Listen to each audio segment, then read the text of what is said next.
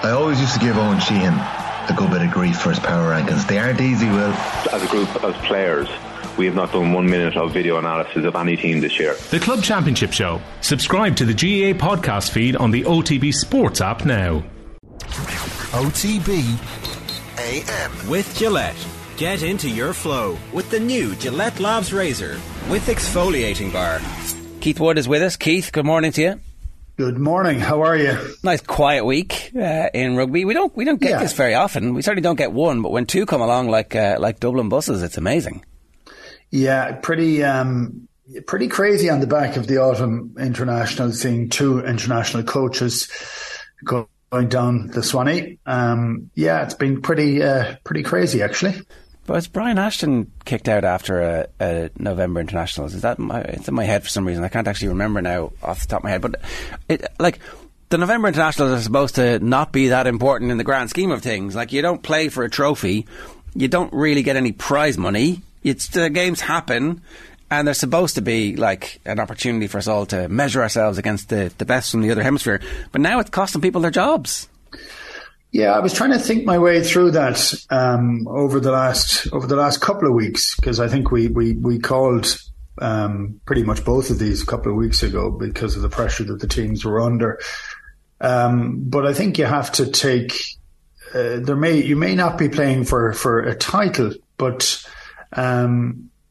I think it comes down to the idea that the fans and the sort of contract with the fans is that you perform at your best and you try and win all the time. And from England's perspective in particular, every single time Eddie Jones came out, he said, well, look, we're preparing for the World Cup. And it almost felt as if he was obsessed with that idea that it was that over all else. But that's only once every 4 years. And I will say from an IRFU perspective that Ireland has consistently said we have to win every game that we go and play. Now, they don't always win it, but they try, and they tend not to take too many things for granted.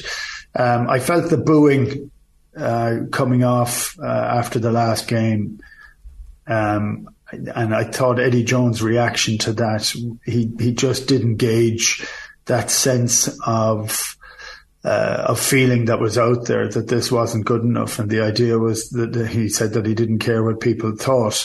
Well, he probably cares now, I think. And you know, I think sometimes you can be so isolated in that bubble, in that you're not taking a full view of the sentiment that happens around. And look, the reality of sport's a very unusual business. It's a kind of crazy business that may or may not make money. It's incredibly hard to make money with it, but its shareholders are fans that pay a bit of money to turn up and see people perform all the time. And if they don't, they get the chance to make their voices heard. So, look, I think it's a really strange moment in time. There was a huge amount of criticism in the last couple of weeks about the lack of entertainment at the English games, about the fact that people were having to pay 45 quid to go to a match, that is a lot of money, and it is a lot of money, and that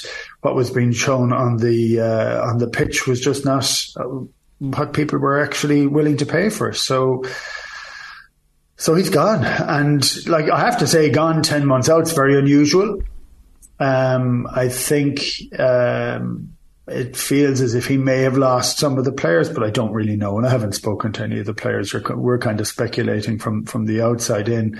I will say that from watching rugby for pretty much all my life and watching Eddie, and I don't know him. I've met him a couple of times, but I don't know him really. Eddie, for the first 2 years in every single job he has had unbelievable success. But the sustainability of that over a longer period of time is where he seems to have come a cropper. So I think his chance and his opportunity was to win in the World Cup in 2019. I was at those two games, the semi-final and the final, that they won and lost. They played beyond the best I've ever seen England play in a semi-final. And then they got blown away in the final. And I think he had put all his eggs pretty much in that basket, and he's had to try and figure out how to do it for the last 4 years. And he's had some success in the 4 years, but in this last year, a lot of what he's been saying sounded a little bit hollow. Keith, Clive Woodward has had plenty to say on Eddie Jones in recent weeks and during his tenure. He made the point that he maybe loses focus on the game by game and has the big picture thoughts ahead of the World Cup. Is there an argument in there somewhere that maybe he's too focused on the big picture? Oh, I think so. I think that's a very valid element. And I remember having a conversation with Philip Brown a long time ago, who was chief executive of the IRFU, and his view was the bread and butter is the Six Nations. It's what funds pretty much everything, and you have to concentrate on that. And the further up you are there, the better it is. And it is the bedrock of all the financials for the game in Ireland. And yes, you do want to be at the top table of always, but you can't sacrifice it. So there's a balancing act that has to happen there. And I do think that's fair. I mean, Eddie was incredibly successful with England. And I'll go back and say that game, England against Ireland in Twickenham, was a very, or even the one in Dublin the year afterwards. Sorry, the one in Dublin, where England turned up and just blew Ireland away. I think that was 2018, maybe 19. Again, that was a performance that was with a fairly set team that were on the top of the ground. He has chopped and changed relentlessly since, and we would say, and we've discussed this always, that consistency is key in selection. There's been no consistency in his selection. So the amount of players that have been tried and discarded. So look, I think there's a lot of people would be fans of his, and there's a lot of people that may not have had the chance to almost be fans of his as players. I think there's a lot of guys were brought in and went very, very quickly. I think it's we enjoyed the caricature of him and his dealings with the press on the show, so it's going to sound hypocritical, but I do think that it's actually a more complex character than that. The accusations that came out about how he managed his staff and how difficult it was to be somebody on his team were never properly refuted. They never presented a case that said, no, that's all nonsense, that's just somebody who's disaffected, because there was so many people who found that it was difficult to work with, that his manner was too abrupt, that the interpersonal relationships with the people who were carrying out the day-to-day that makes his role successful weren't enjoying it and didn't feel like they were cared for. It's interesting that people talking about Borthwick this morning are talking about the fact that he's driven, he wants to win, but he genuinely cares about you. And it's like, well, this is chalk and cheese. It's the stereotypical overreaction. We're going to go for the person who's kind and soft and also has all those other attributes. But to get back to Eddie Jones, at the same time, he's built this massive squad of players who have been exposed at some level to what his demands are. And by the time the World Cup rolls round, irrespective almost of the injury profile, there are going to be a lot of players who are available for England who've had some taste of international rugby. Borthwick's going to get the benefit of that. And all of a sudden, I do think that there'll be a new coach bounce, a bit of freedom from that oppression, and that actually they're going to be very, very dangerous next year in the World Cup now. I think they will be dangerous. I think England have an incredibly good draw. And because of that, and they also have a history of playing really well in big competitions. So, and especially in World Cups. And because of that, you would expect them to have a big bounce. I'm not sure I agree with the fact that a lot of players have been exposed to international rugby, and that, they get the benefit of that. If you're dropped in and play and then don't play again for 10 or 20 tests, that's not of a benefit. That's more destabilising almost, And I think in his rush to be successful, I think he has been a little bit loose with his selection policy, and players have been picked without maybe having played enough rugby to have been picked. And it's when that works out, it's fantastic because you look like a visionary. But look, I think there's a very emotional component to sport, and I think it is high performance, and you can't suddenly say that there is 200 players that are good enough to play for England at high performance level. I don't think that that's appropriate, actually. And yes, you can say that you can only really find that out if you test them in it. But that's where a good coach is. He makes the right call at the right time, and you have to earn the right to play. And I think that becomes part of it as well. Look, I think it's very complex. I also think there's been a really interesting shift on an entirely different sport in the last week. And I don't know whether you watched any of the cricket in Rawalpindi. But Ben Stokes is the English captain, and Brendan McCullum as the New Zealand coach has given their team a freedom to take the risk and fear losing and having no opprobrium going with it if they lost. And there's a level of swashbuckling that hasn't been seen, and Michael Atherton wrote whether this was the day that cricket changed forever, which is a really interesting thing to write in the week of a game. And you're holding that up as a mirror to say that England were a bit staid for a while in cricket, and now they're suddenly playing with a flair that has not been seen before. And I think that in some respects, there's an element of this. Is there any way of getting a bit of that freedom into the thinking of English rugby? And I think, now I don't know that Borthwick is that necessarily, but that is a proper change that's happening already. But I would still expect Borthwick to get a fairly good visionary coach to work with him. He needs somebody to challenge him as well, and to make him, he's done an incredible job with Leicester. But it's whether there will be that big, huge shift that a lot of people are looking for. And it's quite interesting. But I think for the most part, people would like, if not maybe on this side of the pond, but on the far side, they'd want England to start winning again. And having lost a lot of matches this year, the knives are out. Suddenly the Six Nations takes on a wholly different bent. It's not just preparation for the World Cup. Borthwick needs some wins early. Warren Gatland needs to show some sign of improvement immediately in the door. Now, obviously, he knows exactly what he's walking into and seems to have negotiated some form of long-term involvement in the grassroots re-evaluation of the sport. Maybe that's just hype, and maybe he's just there for the next 10, 12, 14 months, whatever, and then he rides off again. I don't know. It'll be very interesting to see what the long term is.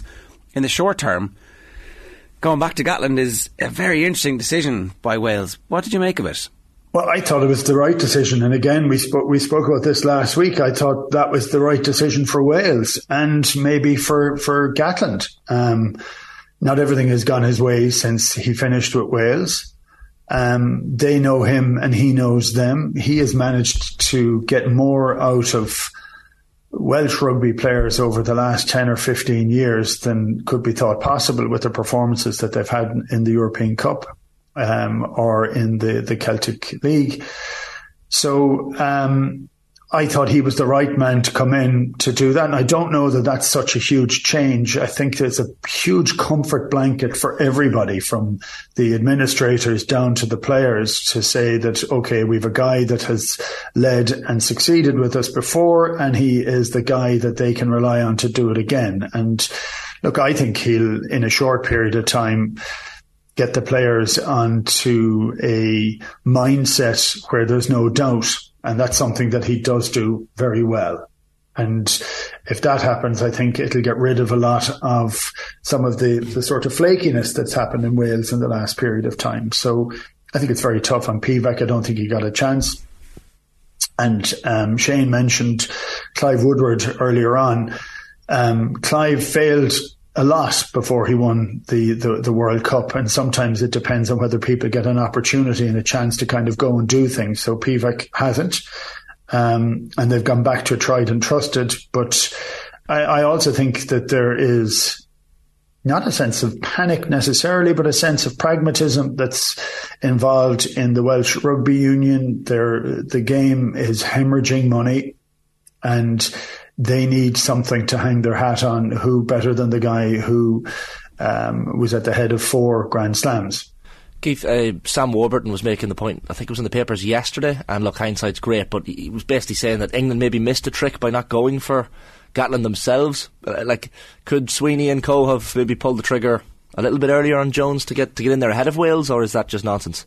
Yeah, I don't think it's nonsense, but I didn't see it happening. I thought the fit for Wales, for comfort, for pragmatism, for an acceleration to happen to the World Cup.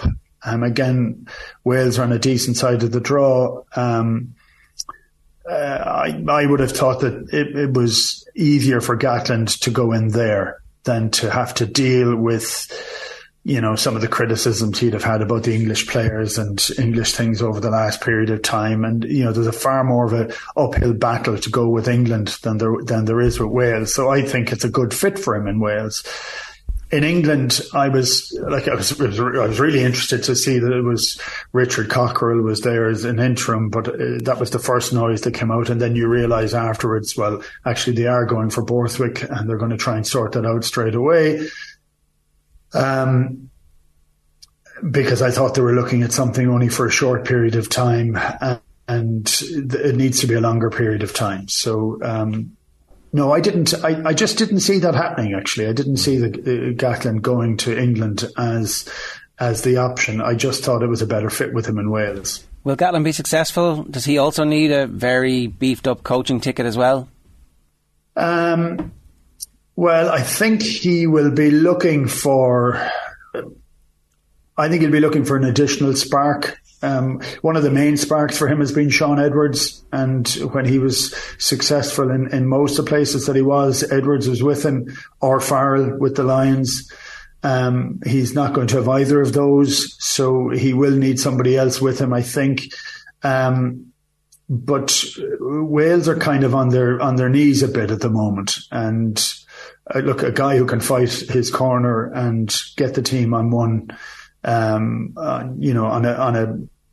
On a fully focused style, that's what Warren knows, so he'll do it. And I think they'll be very tricky to play against first out in the Six Nations for Ireland. No, I think Ireland's game is more mature and is able to dismantle different teams at different times, but that's reliant on us having a full squad to be able to do it. So. And as we've watched over the last period of time, when Johnny is playing and Johnny's on song, it's very hard to play against Ireland because he puts a sense of comfort on a team. Yeah. Without him, we're not quite the same. So, it's you can't make these calls this far out from the Six Nations. No, fair enough. They're obviously also on the same side, the same half of the draw as England. So I'm sure there was a lot of attraction from Gatland to come in and see if he can work some magic quickly.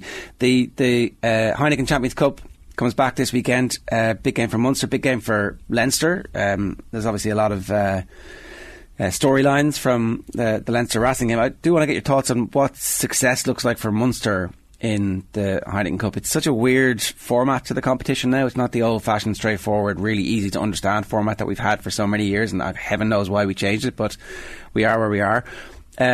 What does constitute success for Munster, given that there's been a slight uptick in performance and quality over the last 3 weeks? Well, if I just touch on the competition first, just beforehand, I spent quite a while looking at this last night, and there isn't a huge amount of rhyme or reason to having two pools and having different kind of groups playing against each other in different ways. And I have to say, and I just think it's uncomfortable for me having European competition and having matches down in South Africa in the middle of summer. I don't know whether that's to do with too many flights or, teams having to kind of pull and drag from different conditions all the time in the middle of a competition.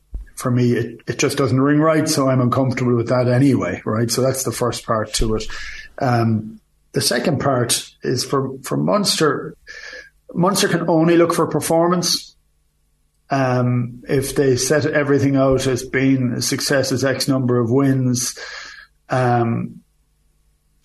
I don't think they're far enough in their journey. And I know people will say, God, they've been on a journey for such a long period of time. Yes, they have. And there's been ups and downs in that time. Most of the ups have been one-off victories, and the downs have been a sort of a lack of trophy. But look, I think Munster started really slowly this year, and I think they would have liked to have won a couple of matches at the start and taken some of the pressure off, and they haven't, and it's put pressure on. There has been green shoots over the last period of time, the match against South Africa, some of the URC games, some of the victories. It looks like they're trying to play a different style, and we know that takes a period of time. Okay. And so what I would be looking for is a high level of doggedness from Munster in Thomond Park, a performance to be proud of and to raise the crowd, and for the crowd to support them in kind, and see whether that gets to a victory. In times past, it has often got to a victory, and it's been good enough. I have to say, Toulouse are a fantastic side. They're a consistently fantastic side. They had their downs a few years ago, and they've come back by. Yes, they have a large salary, but they have invested a huge amount in youth. It's really I think Munster are on that path at the present moment in time, and which is gratifying to see, actually. So, look, I'm looking for a re-engagement again in Thomond Park. I thought last year there was a sense of something fantastic in the Aviva in that game that ended in a draw, that ended in a kick-off. Yeah. I thought there was a re-engagement, and it fell the following week. It was almost too high a step. So, look, I think you want to win your games at home, but this is an unbelievably big game for them to win. All right, Keith, we'll leave it there. Good stuff. Thanks a million. Cheers.